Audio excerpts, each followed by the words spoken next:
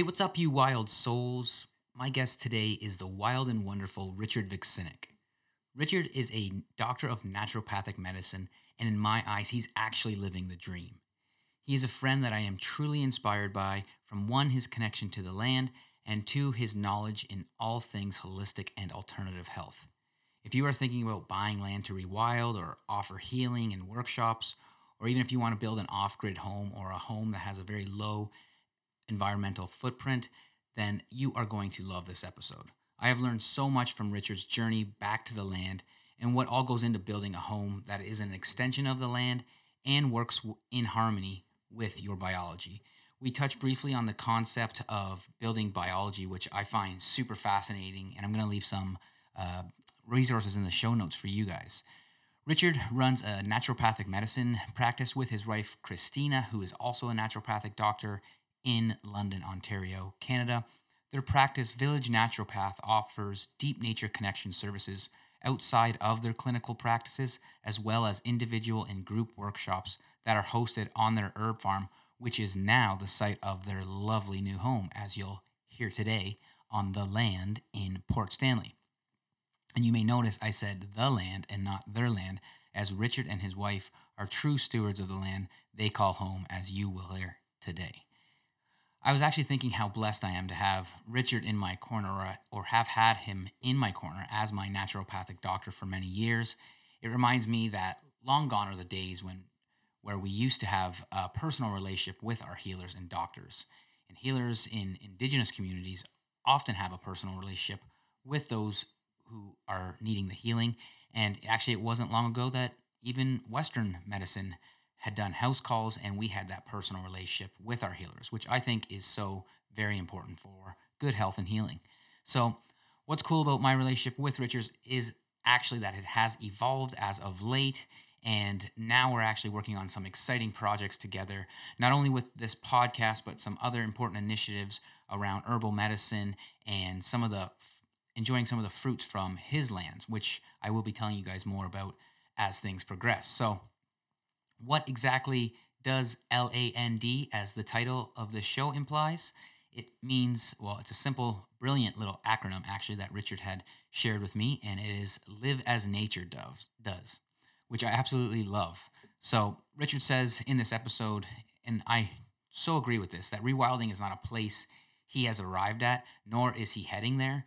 And I'd like to echo this, as I also share this sentiment and the call he, and I think so many of us, have to get back to the land, or live as nature does. So I just really resonates with me, because I see rewilding again as a process rather than, say, an end game or a lifestyle. So in the true anarchist spirit of the word rewilding, or in some definitions of rewilding, I say boo to identifying with, say, any one brand of a lifestyle, right? So, you know, no one I know who actually is engaged in rewilding activities, come to think about it, or even has that rewilding mindset, calls themselves a rewilder, right? So I try to stay away from identifying with any isms for many reasons, but one main reason I will say is I've spent long enough time in nature meditating in general, and that's done me a lot of good in my life. And one main benefit from this is I really truly do believe that now I only identify with what I see as the truth, and that truth is that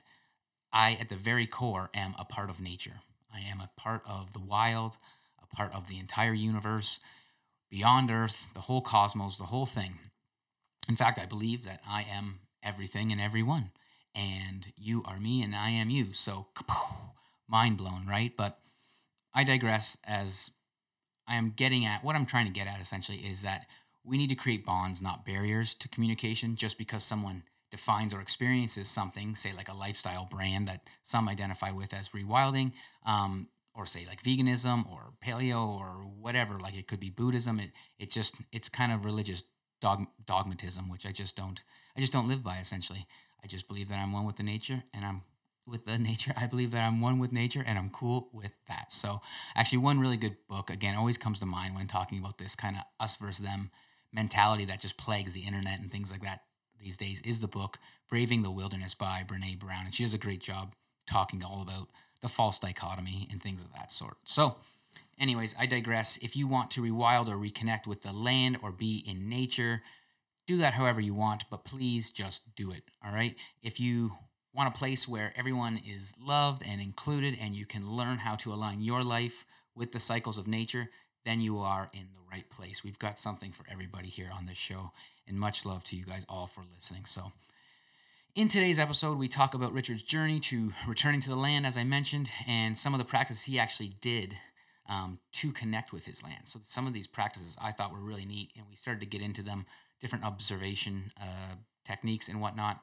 And we actually just start to scratch the surface on deep nature connection, which we will dive into in a future episode. So if you also believe, as Richard and I do, that connecting with nature in a conscious and intended way can facilitate a reconnection to our most vital and potent ecological, psychological, and biological selves, then you guys are going to love this episode.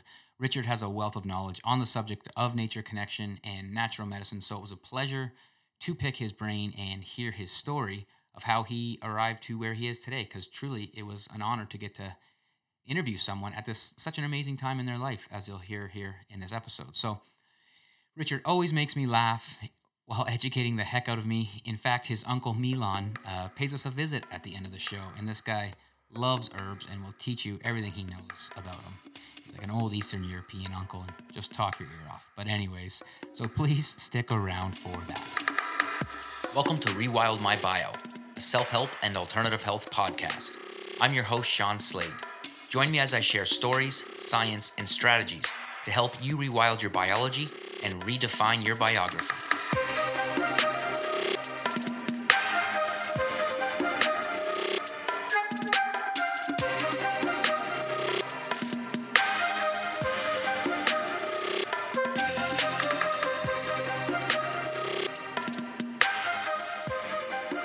Hello, everybody. Welcome to yet another episode of Rewild My Bio. I am super pumped to be in front of you guys today because I have my good friend and colleague in co-hosting, perhaps, here. We'll see how he does today.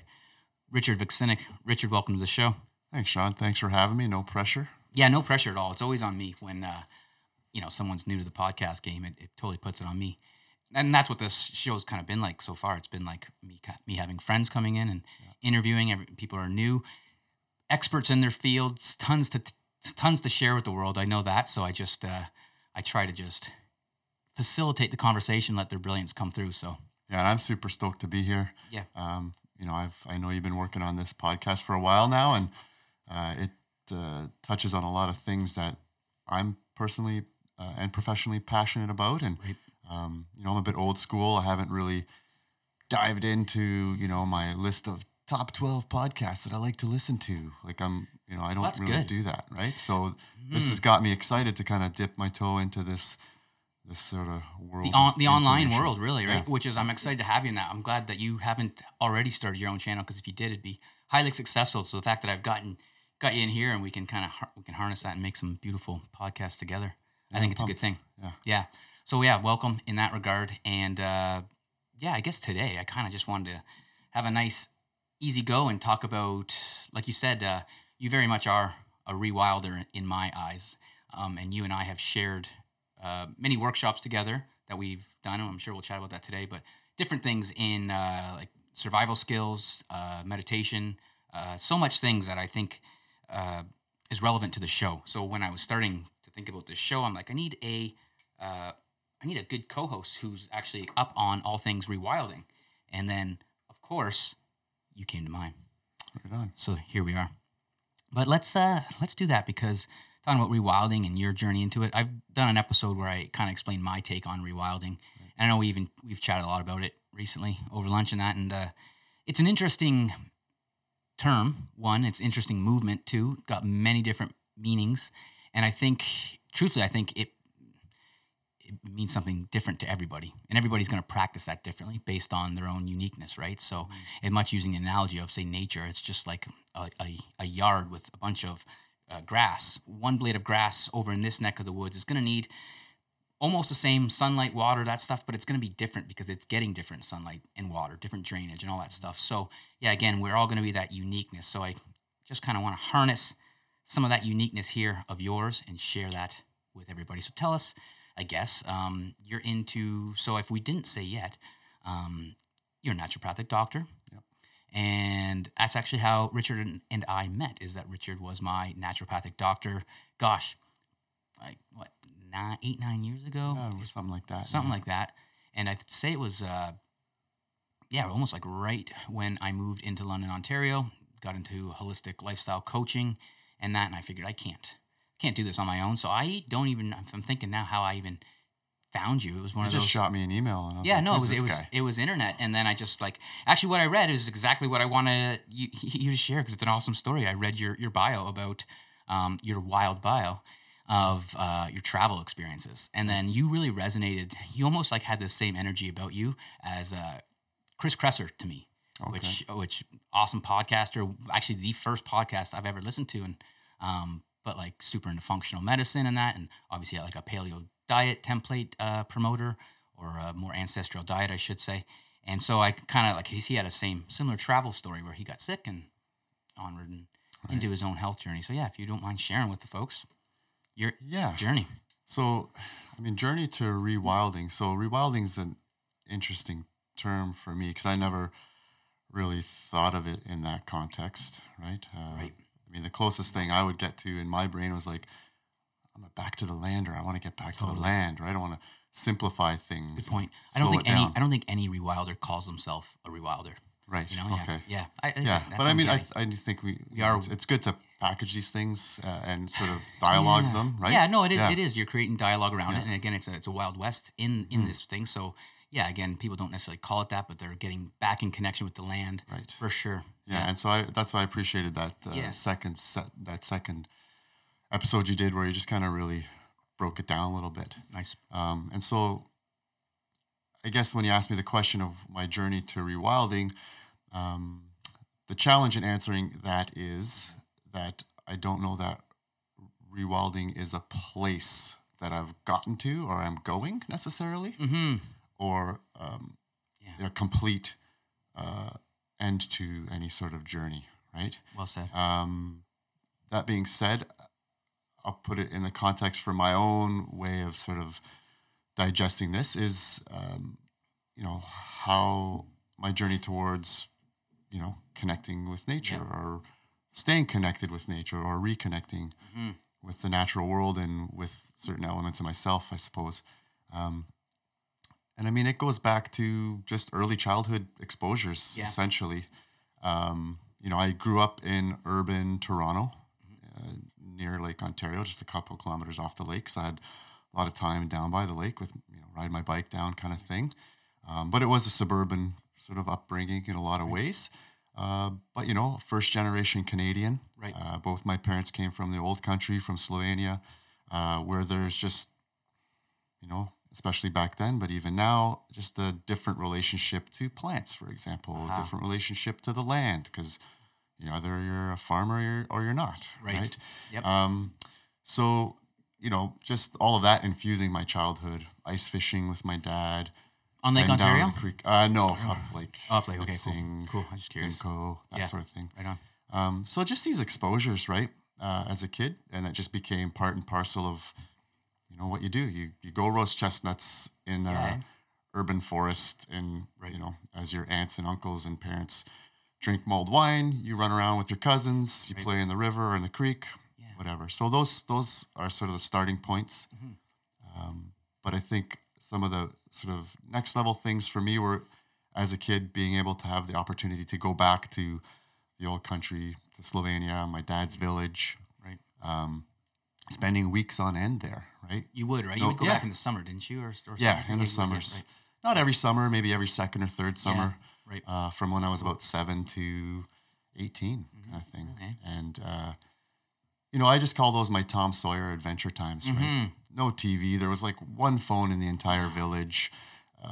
Walk the milk to the guy who takes it to get pasteurized, right? The milkman. Wow. Still existing. Take the cows out to pasture, swimming in the river, catching fish with the net, all that sort of stuff, right? Just really hands-on stuff. Cool. And that really starts to infuse your nervous system, your spirit, right? And so it becomes inextricable from who you are. And so it's all those experiences that really have led me into kind of where I am today in terms of moving back to the Moving back to land, the land. just like this real draw to like step out of the real busyness and try and simplify and find some of those rhythms again. Yeah. And that's just it. I'm thinking here, it's a dying breed. Even myself, I had the same opportunity with L.A.N.D. So we're about a decade apart in age, right? Not to throw that out there, right? We're totally full of Who's older now. But who's older? Yeah. Well, we'll leave that to the audience to guess. But anywho, there's a difference, and I'd say, so for me, being born in the '80s, it was a dying breed. I'd say, like, we were starting. I mean, that was the microwave era. Now technologies are popping in. Nintendo was created in 1985. So I remember getting my first at like 7 years old. So like 1989, we'll say. And like I could be really drawn to that. However, still growing up on a farm and still having 10 acres of like treed, bush like property. Right. So I had the opportunity to connect, and I had that. But at the same time, my peers, I just felt the pull, like the collective pull towards this like technological age that we are now in, right? Yeah, so, and that's the threshold, right? Because I was an 80s, 90s kid. I was born late 70s there, and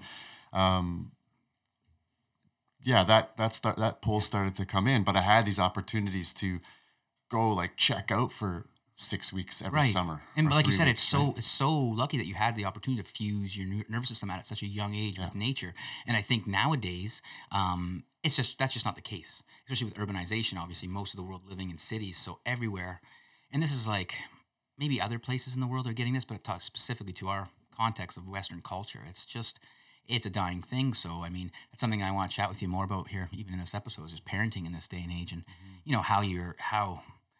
I mean, obviously with your children, it's great because they're getting exposed to nature and that, but so many aren't. So yeah, we'll chat about just parenting and that, but, and it's a beautiful journey. And I guess that's just it. Your journey into connecting with the land is one thing, but tell folks about your journey into medicine and naturopathic medicine. Yeah. How'd that come about?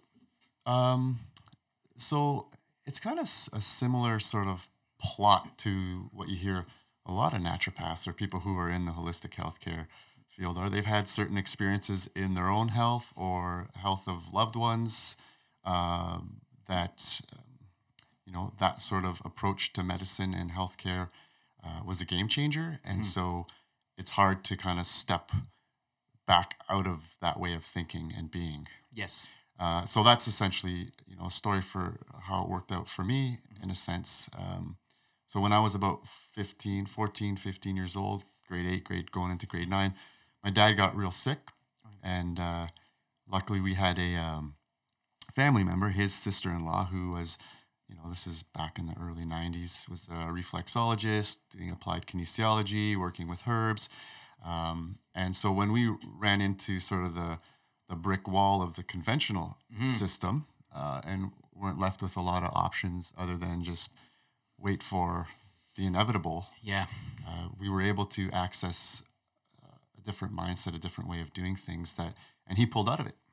He did. Yeah. And, he got an extra, dozen years of life and I got to, grow up with my dad. Stuff, right. So, and when he came out of it a bit of a different man. And he himself became a reflexologist. And we're talking, a man who came from Europe. Well, that's what I was just going to say. Different type of no education. Yeah, hard for, I'm sure, in his social context and upbringing to even embrace, maybe a more holistic view on medicine. Or was that? Not really, because the plants and that connection, that was all already sort of ingrained in a lot of ways, right? It's a beautiful thing. Yeah. So even for cause I'm thinking, baby boomer men from the West that definitely don't have that easy of a transition. So it's beautiful that he was able to have that from his upbringing. Yeah, and just to be able to, at that impressionable age, to, watch that transformation in your father. Yeah. Right? To go from ill to in this person who's now helping other people to get better and heal and really owning this new life in a different way. It really affected me profoundly and maybe didn't realize it in these degrees at that time. But, so that's a big chapter in my journey towards naturopathic medicine. But it also comes down to just the everyday stuff. We had a garden in our backyard all the time. We ate our food that we grew. Right. Again, those trips to Europe, all that sort of stuff. Right. So those are huge components. And then you finish university, you do your bachelor's and you're feeling a little bit like, okay, well, now what do I do with my expensive high school degree, Mm-hmm, right? mm-hmm. I think I got to go do some traveling, Yeah. you know, and Nice. a lot of my studies were sort of lateral thinking things like English literature, religious studies, Buddhism, Right. indigenous worldview kind of stuff. And, you know, I was in those university days really thinking, hey, I'm a pretty Eastern minded guy, you know, Yeah. I'm a holistic guy. And then I went to Asia for a couple of years and realized, holy crap, man, I'm Yeah. pretty Western, you know? You did, eh? Yeah. Yeah. And started to read a lot of things like Krishnamurti, the Tao of Physics, Oh, wow, like yeah. all these I've sorts of heard things of that that, start yeah. to bridge that whole East meets West kind of Right. thing that was really blossoming on those in the late 90s, In that early time 2000s, too, for sure. right? Yeah. I'm like, I got to embrace something in my passion in my life that's going to bring these worlds together of this holistic and this sort of rational deductive piece. Right. I'm like, how do I bring those things together? Like, what job is that? Like, Yeah. does that even exist? Yeah. Like, am I going to be some sort of writer that writes about these things? What is it going to be? And as you're traveling and you're experiencing these different cultures and you're seeing how they engage with their food and they engage with their health and they engage with their Community. environment and Yeah, all and those their things. family. Yeah, it starts to seep in a different way. Traveling's amazing, eh? How much you can just learn about yourself and about life Mm-hmm. just from seeing how people do things differently, right? Just to change your perspective. Oh yeah, 100%. You step out of your box, right? Yeah. And you look at yourself differently. You look at your culture completely differently with a critical eye, Right. Which you see the good and the not so good. Yep. And then I came back from those travels, wondering what's next, and had a friend who I was pretty close with who was taking the program of naturopathic medicine. I'm like, what's this? Started looking into it. I was like, this is exactly what we're talking about. Well, yeah. Cool. Prior to that, though, I had actually gone and got my reflexology certificate done and acupressure and all that sort of stuff. And I'm like, this isn't quite enough for me. So you're dabbling in the field, but you hadn't yet taken a full I'm to be like professional in this sense. Right. So I wanted to kind of, what's the ultimate thing I could do in this field? And to me, it was go into the naturopathic medicine, essentially. And where'd you completed that up in Toronto then? Yep. Canadian, yeah. I'm sure we'll have you back on. We'll chat more, and I mean, definitely because we've chatted about it, but like into the whole field of naturopathic medicine, because I think it is an important piece if someone's looking to live a more close to the land way of life, more rewilding way of life. Then obviously the types of medicine that you're going to be consuming are probably going to fall in line with that philosophy. And obviously naturopathic medicine using many herbs and different modalities, I think that I do think more in line with a rewilder's lifestyle. So yeah. Can be. Yeah, sure. Definitely, right? I'm not to say you can't have both in this crazy modern day. We need a little bit of everything sometime when we need health or healing rather. But yeah, no, that's awesome. And I was just thinking, you were saying about Western culture, kind of, or we were talking about your dad, or I had commented how Western culture, it's sometimes more difficult, maybe for men, maybe for anybody who's kind of locked into, say, conventional, materialistic science. But when they hit that brick wall, then they turn to holistic medicine and things like that. Do you think Western culture right now is in that transitionary period time where we're actually demanding like something different from, say, the way that like our healthcare professional or like when we go for health? Do you think that we're in that time where maybe now it wouldn't be so weird for us to start to look towards plants and things like that? Oh, 100%. Yeah. I mean, even in the decade that I've been practicing, it's demand for it's shifted, and it's not focused solely on naturopathic medicine. Naturopathic medicine is a scope of practice essentially, and dictated by certain principles. But like this turn towards more holistic approaches, diet, plant medicine, the internet, podcasts, workshops, online courses, all this stuff. So it's just people are hitting walls, people are opening so that collective consciousness has shifted and is shifting. Well, that's the thing too. It's like when I looked at health podcasts and how people are branding their health podcasts these days, sure there's plenty out there with like, if you look at the thumbnail pictures of each podcast, you'll see the white lab coat stethoscope, like Dr. So-and-so's show. And there are still some that are branding themselves as such.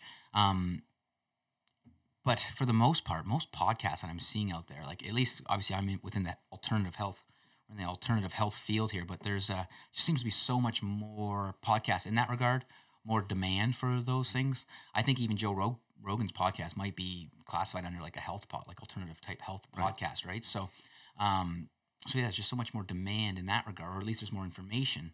So I don't know what came first in that regard, but I've definitely noticed it too, obviously, right? And so I'm hoping so. That's the thing. That's kind of a loaded question because obviously I hope so because I feel like that coming back to the land and the way we view medicine, there's benefit in slowing things down and doing things differently than say the biomedical model currently is. Yeah, and it may not be exploding to the point where 95% of people are thinking this way, but I think there's a huge component of Western population or in Canada or Ontario, whatever you want to distill it down to, that is thinking this way, and we're dialoguing it, sharing information, that it's open conversation. It's not necessarily something that's all woo-woo like it might have been early 90s or whatever. True. Well, I've heard so many times science is the language of mysticism these days, which I like and I get, and it's very much true. It's like science is, like you were saying, the Tao of physics and things like that. Actually, starting to look into some of the science and actually some of this stuff that used to be considered, say, alternative or woo or whatever you want to call it, ancient indigenous ways of knowing. It's got a little bit of materialistic science and other forms of science that are saying, hey, this stuff's worth looking at. I call it sky is blue science sometimes. Sky is blue science, yeah. It's like, we've got 15 studies to tell you the sky is blue. Yeah. Right? Oh, thank you. Thanks for that, yeah. Oh, there's a lot of that in going back to school and PhD land. I'm just like, how do some of this stuff get studied? Why? What are we doing? Like, we could all be actually going out and doing the thing that you're studying, and we could just plant the trees or what have you, right? So I mean, that's awesome. And I think that's when, like when we met, I had been, I guess, one of those individuals long into self-care and fitness and exercise, obviously, because I think, that was kind of my into health. But then the holistic health stuff had made me realize, I need somebody else to help me with my journey, and that's when I had met you. So, I mean, the natural world's always been a part of your life. Now you're actually at the point here, so you're technically right now my neighbor out here. Port Stanley, Ontario, the other hill over, as they say in Port. So, just a beautiful North Shore Lake Erie town fishing village that's kind of got a little up and coming vibe to it. Like, it's still quaint, beautiful spot. But you have land. You've got some land here, and you have just built an awesome house that I kind of want to chat about, or just like your process of coming back to the land. So we've kind of gone over your story into your love for nature. You're into medicine, but now you've got land that you're kind of collaborating these two worlds combined. So, like, let's talk about your road to that and what your land is, if you want to just share. Yeah. So whatever. Like we touched on all that sort of early exposure and wanting to come back to that, and so just like this unquestioned pull back to that, like, this is happening. This is what I want to do. This is where we need to go, and starting to just put out feelers, looking for the right piece of land. This was about a decade ago. Okay. We purchased this land 8 years ago and built a little shed on it, and basically sat on it for a while till we, could get to where we could. Now, when you say sat on it, you didn't sit on it like most people sit on land and waiting to build some money. When you were sitting, what were you? You were sitting on land. I mean, you were probably sitting on the land actually, but what was kind of some of the things you were doing in that long time where it was just like a little sleep bunkie? What were you? What were the things that you were doing? Just really engaging the land. Yeah. Really sort of going into what we call, or some people call, like more like a deep listening to the land. Really a lot of observation. That's sort of the whole permaculture thing of watching all the energies come through the land, how the water sits and where the sun comes and the wind blows, and where you might want to put the house, where these gardens might want to go, where the orchard might best be suited, and just contemplating, engaging, listening, just getting a feel for the land, and really sinking into the role of stewardship, right? Not ownership. And just feeling the land's energies and responses shift as my own self would shift, and how my listening to the land would deepen. When we first bought the land, it felt really sort of like defensive and rugged, and this isn't, I don't know if this is going to work. And then as you engage it and you soften, you maybe bring a little bit of ceremony and ritual to the land, and you start to own that in your DNA, that stewardship piece. Right. Yeah. There's a different response that starts to happen from the land. You feel this sort of softening, and you're like, this idea you've been contemplating for so long. I was like, where is the house going to go? Or where is that garden going to go? And you're trying to think. And then you just have this moment of, oh, yeah, right there. Mm-hmm. When you're out of your brain, right? And listening, right? Yeah, and that's just it. Listening, not just listening with your ears, listening with like your very being. What's coming through? If if it's like an image, all of a sudden when you're quiet, then boom, all of a sudden you picture the house, boom, in that spot, and you just have that knowing, right? So that's the benefit of slowing down and obviously stewarding the land rather than. Yeah, and I got to do that for like 7 years. Yeah, maybe a little longer than I'd like. Yeah, but, maybe yeah, it's okay. That's your left brain. Yeah, that's that inner. I want to get shit done. Well, yes. Heck yeah, because in that time you get pretty wicked vision that's come to fruition now. Yeah, and when I think of what I thought it would be and what it's actually turned out to be are not divergent, but they're different. Yeah, right. We're thinking, really hippied out, right? Straw bale, everything's going to be plaster, and we're going to have solar this, and right, really off the grid. And then you start talking to contractors, and you start talking to people, and you start learning about different technologies that are emerging. You're like, oh, maybe there's this decision I can make about my home, and right, honor sort of the values that we bring of wanting to have a healthy place we live, the air in our home to be like mountain air, right? Right. That rewilding of I want the air in my house to be clean. Totally. So, I mean, you got left and right brain. You got every part, heart and head, all thinking, I guess. I get, learning, feeling where the house is going to go, but then also, hey, what is the technology of this clean air system that I want to put in, right? So, yeah. So, I mean, and that's something you did over time too then, I guess, right? Yeah. Learning. So not rushing. Yeah. But I mean, once you hit a certain point in building a home, things start to accelerate, right? You don't have that same sort of time to contemplate to the same degree. Right. It's like, oh, you got to make this decision. Yeah. Is it in line with your values of trying to keep your home integrated with nature, right? Like, is nature an extension of your home? Is your home an extension? Well, all of our homes are an extension of our biology, but is it a healthy extension of your biology? So, are you using those materials that are healthy, aren't totally killing the planet, right? All the, and basically having this list of values that you start out with, and then you come up to every decision and lay it against those values and say, okay, I can go left or I can go right. And so that's what I mean by it ended up being a little different than we thought, because as you make one decision, you start shunting over somewhere else. Like, okay, we're not doing the straw bale thing because, protecting the inside of our home from electromagnetic frequencies and radiations and stuff is an important piece. Right. Okay, so you're going in this direction. And so, interesting. You start to use different materials, right? That's interesting. Yeah. So, I mean, I guess what were some of those, for folks that are looking, maybe have the land or have the intent to land like I do. Obviously, I could pick your brain forever here because I'm sitting on the idea of potentially pulling the trigger this year to, have my own piece of land to steward. So what types of things on that front? And I kind of want to go back and touch on some more of the felt side stuff too, but while we're chatting about some of the technologies, so like the EMF piece, I remember you telling me, what exactly is it that you guys have you got your house wrapped in tinfoil, don't you? Essentially. You guys all walk around with tinfoil hats. Yeah, that's what we do. All my kids go to school, get laughed at because they got tinfoil hats on. Exactly. Hey, you can jump on the EMF bandwagon on this show.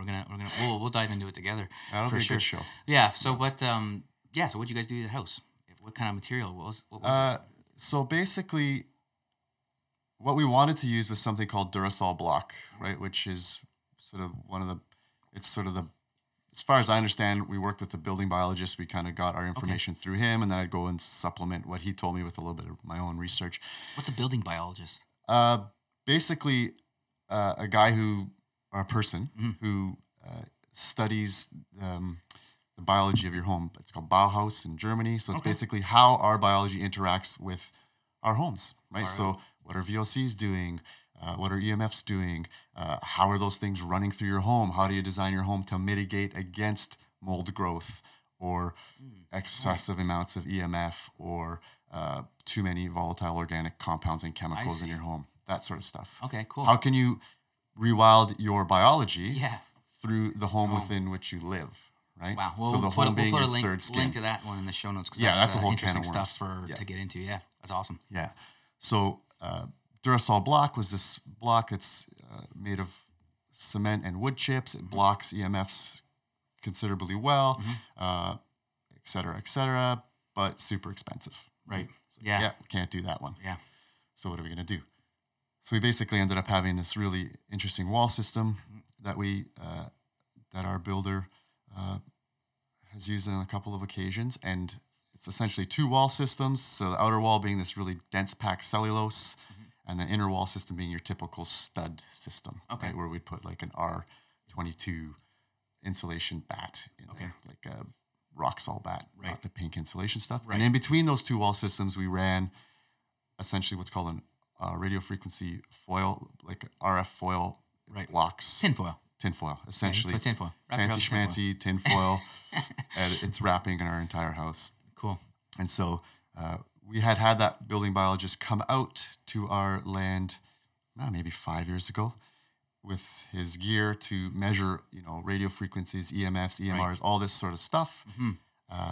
And so he came out and did these readings. What kind of monitor or reading like unit he had, or he had a whole bunch of stuff. I forget the one. I'm gonna have to maybe if I can dig it up, I'll put it in the show notes as well. It's one that I want to get when looking at land. I just kind of want to just. Yeah, there's these handheld ones that are helpful, and they're a couple $100 or whatever. This is like Dr. Mercola had like all about this one or something. I forget where I had found it, but these are kind of do-it-yourself kind. Okay. But he's bringing out some of the like big guns equipment. Okay, that's some legit stuff. Some legit stuff. You can hire someone to do this.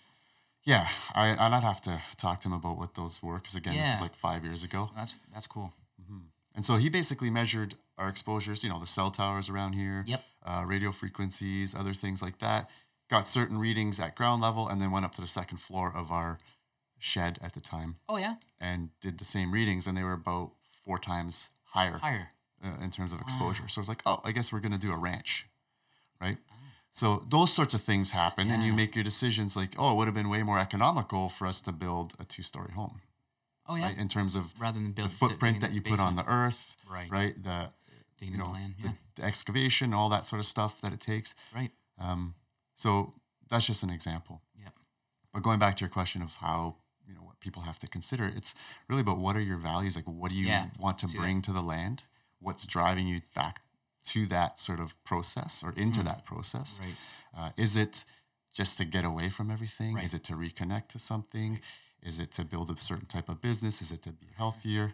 Yeah. And again, it's that spectrum, and just put it under that umbrella term of rewilding, but it's very much a spectrum that we're all very unique pieces of grass that are able and have different abilities and needs and things like that, right? So that's a good point because sometimes just being out there and building a conventional home might be very well just as good for an individual's health, let's just say, right, and better than say living in the stressful city or whatever they're looking to get away from. So, what else? Did you guys have carpet?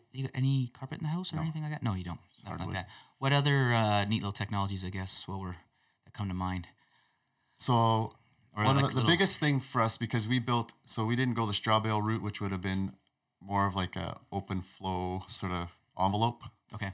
We went with a tighter envelope. So what I mean by envelope is like how much air loss do you have from your home? So when you heat it, how much of it are you losing? When you cool it, how much of it are you losing? So the tighter the envelope, the more efficient your heating and cooling is going to be. Right. But you run into a whole slew of other considerations when you have a really tight envelope, right? It's like tight envelope, you fart last Tuesday, you still smell it the following Thursday kind of thing, right? Right. So you have to have a really good mechanical system. To get the air, move in the air. Yeah, and if you're going to have that tight of an envelope, do you want to use conventional paints and pink fiberglass and a bunch of like chemically laden things? Yeah, keeping these chemicals alive, basically recirculating and all that. So you make the decision then, tight envelope, okay, we have to go supernatural, like really natural on our selections of paints and all that sort of stuff. And then a real good mechanical system that's going to exchange that air at a certain pace.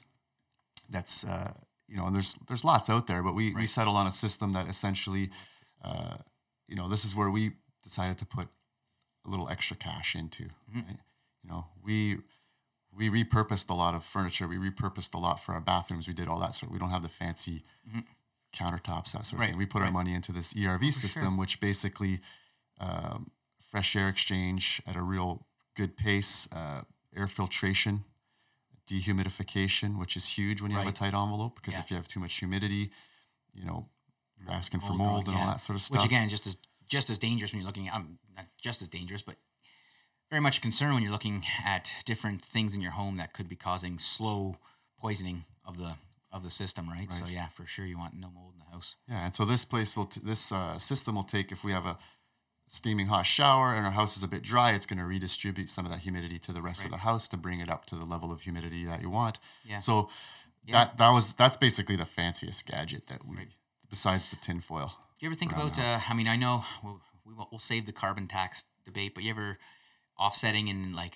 I remember before owning a business that was bullfrog powered, and obviously you're offsetting the cost of like green sources of energy from natural gas and other means rather than getting solar powered wind. And you ever think about doing anything like that and offsetting the cost of your electricity, say, that you get, or is that something that you're? Yeah, because really, I think I'm waiting for that to develop a little bit. Yeah, technologically from a solar perspective. Yes, right. Like storage or So I was just wondering on the outpost. Obviously, everything you're doing is mitigating here from a prevention standpoint, but on the back end, I guess I was just curious if you're keen on that whole idea. Yeah, that was one of our values, but it wasn't, say, number 2 or 3, right? It's like, I'd love to use sustainably harvested lumber for my house, and we did, because it was within a wheelhouse of being reasonable. Right. But there's other things where it's like, I can't really necessarily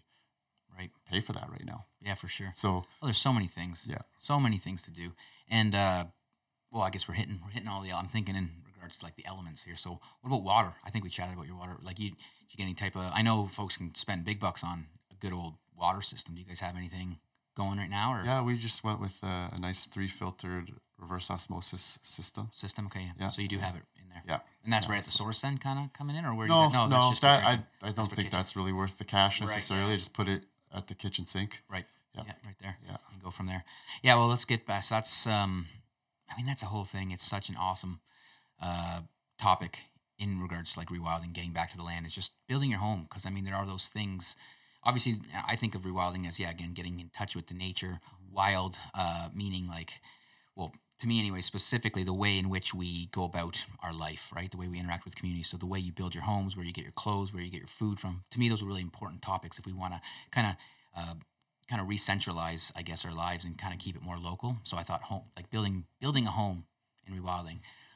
There's so many really cool individuals that I've got on like the list for people that have gone and like built off-grid cabins up north in Ontario and have done it with like some hand tools and things like that, and just like the process that would be. And obviously, and this is a nice segue as into going back into the heartfelt, but imagine I was saying before, but imagine all the shit you get to work through. You're out in the woods, you're cutting a log with a saw for your house, and it's just like to be able to do that at a slow pace. I think, wow, that's going to be good for the old brain, good for the old ticker. Yeah, I would imagine so. Yeah. Right. So yeah, on that note, getting back to you were saying before when you were doing the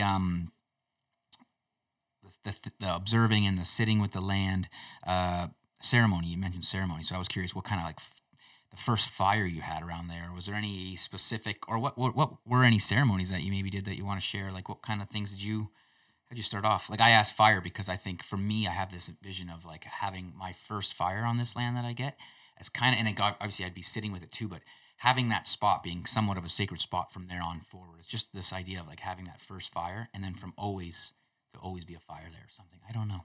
Yeah, fire it was essentially the first sort of conscientious, sort of ceremonial, if you want to use that word, sort of connection with the land, right? So I essentially did an overnight fire quest. I basically, held a certain question in my heart and mind, and took that to the fire and lit the fire at sunset, and sat with that fire till sunrise.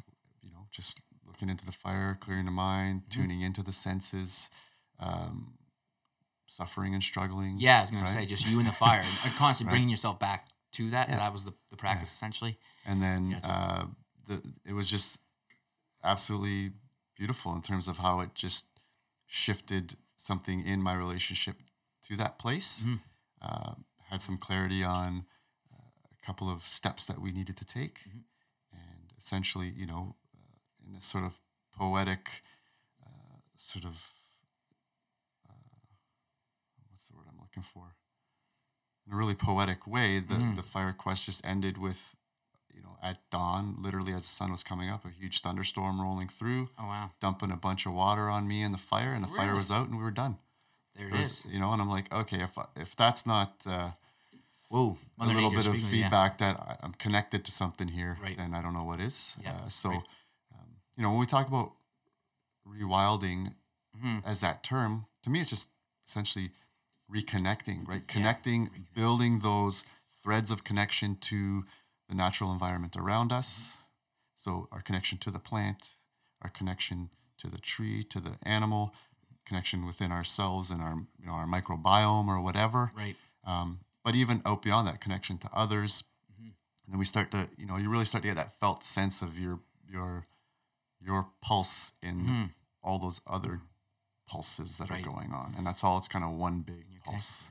And that's just it. I kind of want to go and kind of explain what ceremony, I guess, means to you, but that's just it. You're setting these intentions, and through this ceremony, yeah, you're developing a greater relationship. So I guess how would you? That sounds pretty profound. So maybe folks that haven't ever like formally tried to hey, I want to connect with the land like this, and it sounds like a really cool experience. You get the thunderstorm rolling in after, and again, everyone will have, I'm sure, their own experiences and have had experiences like that. But what would ceremony? I guess how would you define ceremony? I think it's a big part in connecting with the land and slowing down.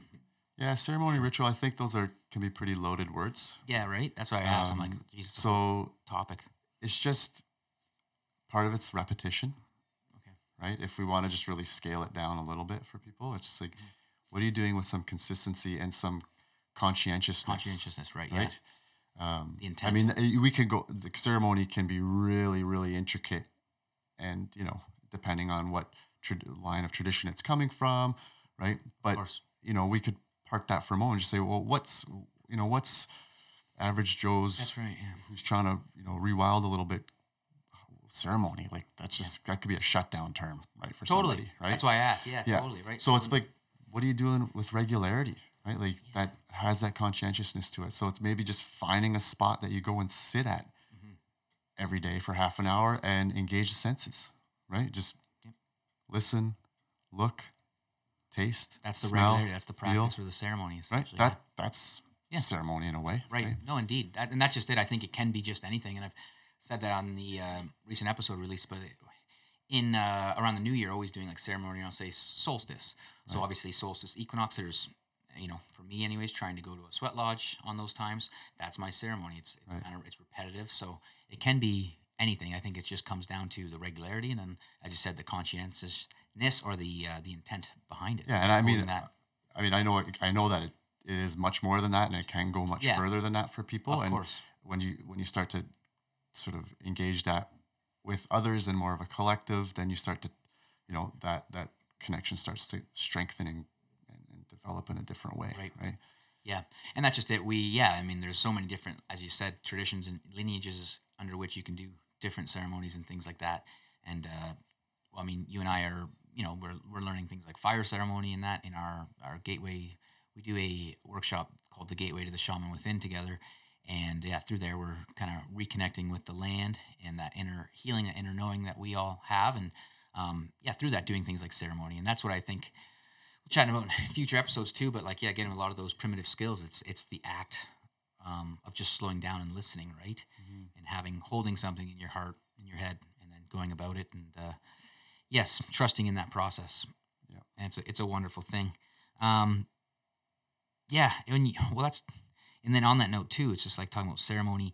You are able to deepen your connection with yourself or with whatever it is, say your ceremony is maybe around. So with you, you were doing it as a means, I guess, to connect with your land, right? So, and you had said that the land kind of like shifted, and you noticed the difference of you being there. So maybe we could, this is something we've kind of learned at our workshops together, is the energetic keeper of, say, the land. Right. And so maybe how you, from that perspective, how you interacted with the land, and maybe how you noticed the energy or the keeper of this, or maybe you can explain even what that idea is and how that changed for you. Yeah, so keeper just is sort of that notion that we've talked about in that workshop we were taking together, and it's really just sort of that energetic container, or some might say spirit, that kind of infuses a relationship, a person, a place, right? And so just the vibe of a place, essentially. Yeah, the vibe of a place. Like if you walk into a party, I mean, I think you walk into a party, or I think Burning Man's a guy. I'm being called to say Burning Man because it's a really unique aspect of like the keeper. It's got a keeper of its own. It's Burning Man, but each year participants are different. You're living in the moment. Therefore, that energy is different. There's a different theme. So naturally, that is going to change based on the people there. But overall, there is a container that is, say, Burning Man, I guess, right? I don't know. Just one wild little analogy there.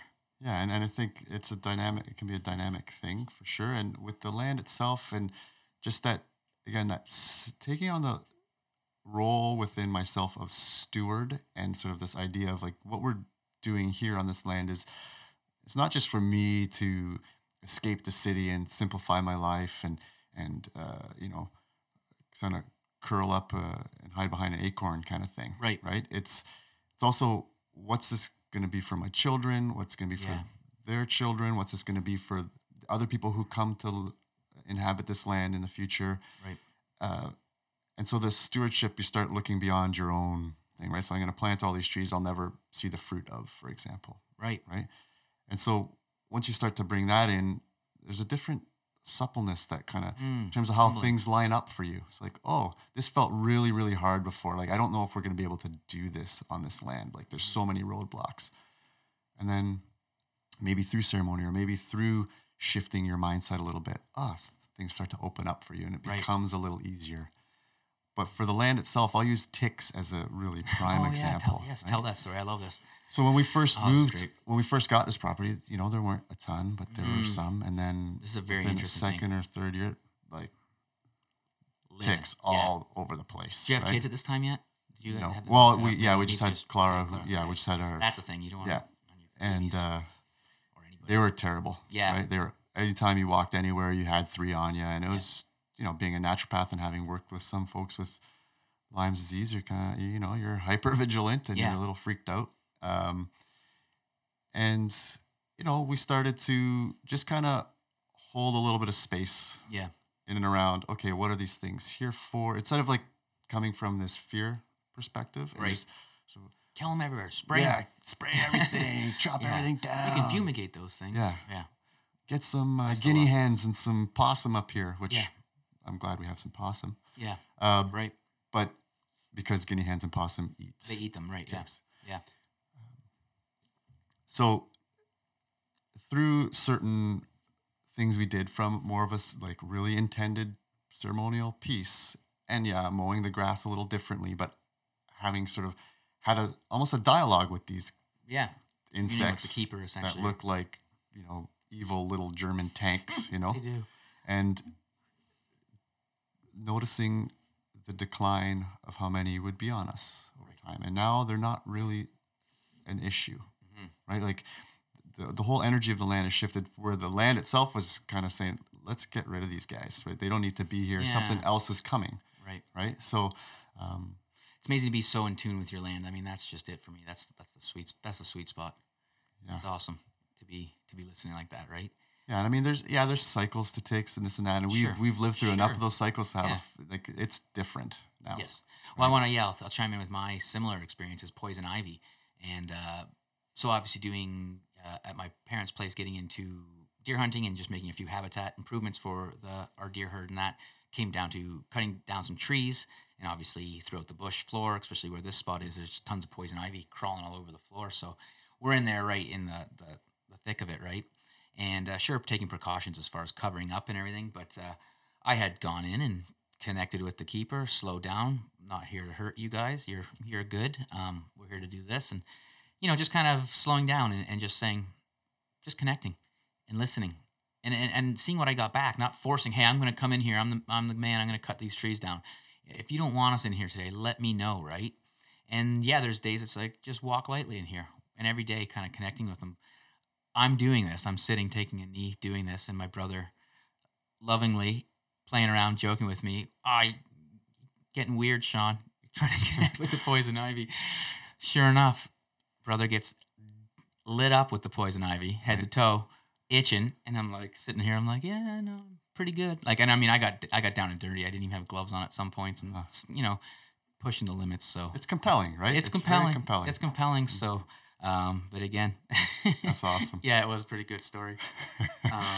Yeah, no, that's really cool because I think that is an important piece, and especially with permaculture. Just looking at the land differently. How are we going to interact with this land? Let's sit on it. Obviously there are the financial constraints where it's like some people might just like, I'm working so hard until I can get there, striving for this level of happiness. Meanwhile, it's like enjoying the process, being in it, just being, sitting on land. It's just sounds great. And now you got an awesome house up there. Yeah. Family's moved in. Congrats, man. We're just sweet. Trying to reintegrate with the new feeling up there. Yeah. Yeah. Right. It's good. Well, that really is awesome. And I'm sure we'll save it for another podcast. We'll chat all about parenting in this modern day technological. How do you keep your kids off YouTube, watching other kids play with their toys and stuff like that? We'll chat about that in another podcast because I want to ask you some other questions. We've covered some serious ground in terms of different topics today. Yeah. So if I pass my test as potential co-host guy, listen, the keeper. I like the energy we got going on here. You guys have to let us know out there. All the listeners have to let us know. But yeah, no. Before we won't wrap it up yet. We got a couple more minutes. But what I wanted to ask you, you've done this now, 2020, new decade. Everyone's talking about that, feeling that. What's next? What's your wild? Actually, even beyond that, what's your wildest dream nowadays? For the earth, you're a healer, you're a father now. You're a land steward. It's pretty awesome spot you're in. And I mean, I watched you go through those times of you're still trying to be in the moment, but then you had the stress of the drywall didn't show up. What? Right. Right. So, I've been there to lift, use the muscles and slang some things for you. So all that stuff's done now. So what's next? What's your wildest dream for the earth? What's your wildest dream for you and your family? What's next? That's a really good question because deep. We're getting deep right yeah, here, Dan.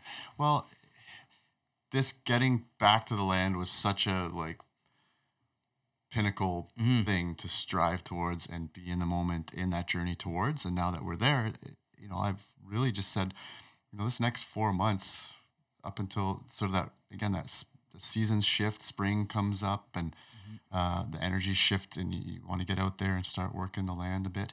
I'm just trying my best to slow down. Yeah. And to listen and just feel the tug of where that next direction might be. Yeah. I have my ideas of what I think my wildest dream is. And if anything, this house build has taught me is you've got this picture in your mind and you hold steady to certain sort of values and considerations, but it's going to be a version of that. Right. Right. Yeah. And so, essentially I feel like I'm kind of living it. Dude, that wildest dream in a lot of ways. So many folks are doing that right now. And I was just going to say, if you turn around and look up my vision board there, it's very much just that too. In the episode that I released today with Rewild Your Vision for 2020, it's, I think, not to say this works for some folks, is that rigid planning, 5-year plans. And this is my dream. This is my life dream. This is what I'm striving to do. But it is helpful. And it's pointing the ship in a certain direction. But the path's made by walking, right? So, I mean, essentially, you have to live it. You have to be walking each step mindfully. And be open to the path, whichever may open, right? So I like your answer in that. Very much connected with the flow of nature and the cycles of nature, which is just it. Kind of being, obviously having your naturopath, you're still going to be practicing.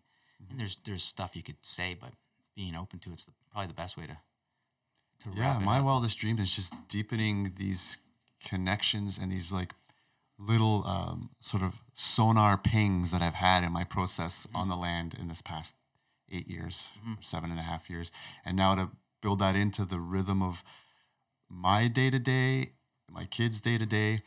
And even what I've been contemplating is like, okay, where am I putting my raised beds? Where is the medicine wheel garden going to go? And just like sinking into that. And so that's kind of the wildest dream. And to see what's this land going to look like in 10 years now when you're the actually fruit trees are doing what they're doing. And, I've got things are really starting to kind of turn around a bit.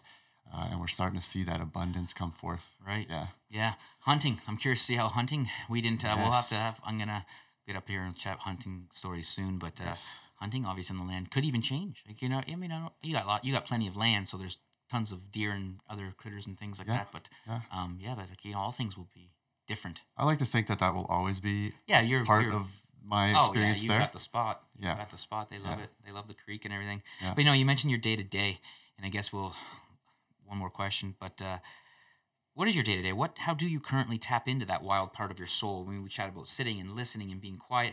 But what are some practices that I think if you just Richard's top few that he does on the or tries to do on the daily? Obviously, you got life and kids and business you run and stuff. So, but what are you currently doing to tap into that wild part of your soul for joy, vitality? Yeah. So the daily, when I talked about being conscientious and routine, I also acknowledge the challenge of that. Yeah. When people are at certain points in their life, young kids, sometimes they're not going to school today because they're sick. So there goes your whole day kind of thing. Right. But basic elements are movement, whether that's a stroll through the bush, whether that's some stretching, some sun salutations, whatever, right? Yeah. Some qigong or whatever floats your boat. So some level of movement, breath work, preparing food in a mindful way. Food prep is pretty central in our house. Right. And that's a daily thing. Yeah. Kitchens are made for making food, right? For function and getting in there. That's so important for sure. And so those are huge components. But getting outside. Yeah. In some way, some shape or form. Right. And having that moment of sinking in and just listening for the silence for a minute is a big one. Yep. But then some more of the sort of routine pieces is, I drink the lemon water in the morning, do my breath work, do my stretching. That morning practice. Yeah. So universal. You need to have universal that stuff. Time. Yeah. Right? That's the thing. Yeah. You just have to. And I mean, I wouldn't even imagine with kids getting up. I have a friend who actually has this really cool nightlight system for their daughter who's like 4 or 5 now. And mom and dad like to meditate, 5 a.m. club. They wake up every morning at 5 and they meditate, and they know that when the red light's on, it's sleep time. When the yellow light on, you can it's time to wake up, but you have to stay in your room. And when the green light comes on, now you can come out. So mom and dad get an hour, even if they hear stuff going on. It's like, it's your time in your room. You get to relax. So almost like getting them to get used to the gold, Jerry, gold. I'm using that one. Yeah, I'll find up the link that on the show. Actually, no, come back. We'll chat all about parenting. Maybe I'll have my other buddy on too, because it's amazing how your health routines change when little ones are running around screaming in the middle of your meditation practice. Yeah, it shifts a lot for sure. The keeper changes. Yeah, and that's a whole conversation for sure. For sure, we'll do that one. But other elements I want to touch on for sure is hydrotherapy is a big one. Right, yeah. Contrast showers are real easy. It's so easy. I do those, and when I have a little more time in the day, I'm doing the ice dunk. Yeah, right. Get a good dunk. Those are some of the things. Getting a sauna delivered next week from the house. I was just gonna say, as soon as you get your sauna, boy, we might have to do a whole episode. I don't know if we can do it in the sauna, but we'll just get not in the sauna. Oh man, we'll figure it out. It's possible. No, that's awesome. Yeah, it's truly an awesome piece of property, and it's very inspirational to me. And you've been very inspirational to me. I would like to say formally, publicly, but you always have those friends who you aspire to be more like, and those are important friends in your life. So thank you for being one of those for me through the good and bad, and for being here co-host style. Because now that you've been here and we flow like this, 1 hour, it's just like you're gonna have to come back, buddy. Yeah, well, I'd love to come back. I'm honored to be here. Yeah, so we're actually chatting about doing a lot of really cool content for you guys in regards to different herb pieces. Richard maybe coming in and doing like a spiel on different herbs and how we can use those and interact with them. Maybe we'll even get Richard's great uncle Milan to come in. He's nice. Milan to tell you a story about herbs. I can tell you what you need to know everything about it. Yeah, he's out there. He's on YouTube. Richard's uncle, Milan, Slovenian. Good guy. He knows some stuff. He knows some things about herbs. He likes herbs. He tells you about them. Well, I can't do the accent nearly as good as you. Right on. But anyways, yeah. So we'll have you back to talk about that, and then I'm going to even do some pieces, I think, on different foods and prepping, and specifically like some skills. So I was thinking in ways I could add to those little installments. So we'll throw them out there via newsletter, special content for you guys in some way. But yeah, man, well done. Thank you for being here. Thank you. And I guess tell folks if they're looking to do, I mean, obviously for you, your work is locally in London as of right now. I know you also work with students through the naturopathic school, but how can individuals look you up and how to find any stuff you guys are doing? Yeah, we have a website called Village Naturopath. And you say we, it's you My and wife, your wife. Christina, right, she's also a naturopath. Yep. And hopefully you'll have her on the show. Yeah, for sure. Talking about the reptilian brain and some cool stuff like that. Yes, totally. Yeah, villagenaturopaths.com is basically our clinic website. There are some links to how you can get in touch with us if you wanted to explore some options in terms of, how to rewild in a guided and conscientious way. Yeah, in this crazy modern world. So thank you guys very much for listening out there. Please check out the website. We're going to have the show notes up with all the links to everything we chatted about. And until next time, stay wild.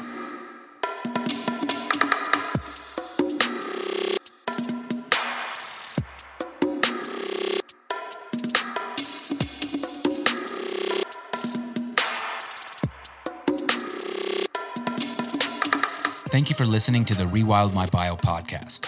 Please subscribe to the show and leave a 5-star rating if you've enjoyed this episode. I would greatly appreciate it if you shared the show with your friends, if of course you think they would like it. You can also visit rewildmybio.com to download previous episodes and sign up for the newsletter. In the newsletter, I share blogs and bonus content from my health promotion research, along with practical tips to help you rewild in a modern world. Please follow along on Instagram and Facebook at rewildmybio and on Twitter at Sean Slade. Thank you so much for listening, and until next time, stay wild.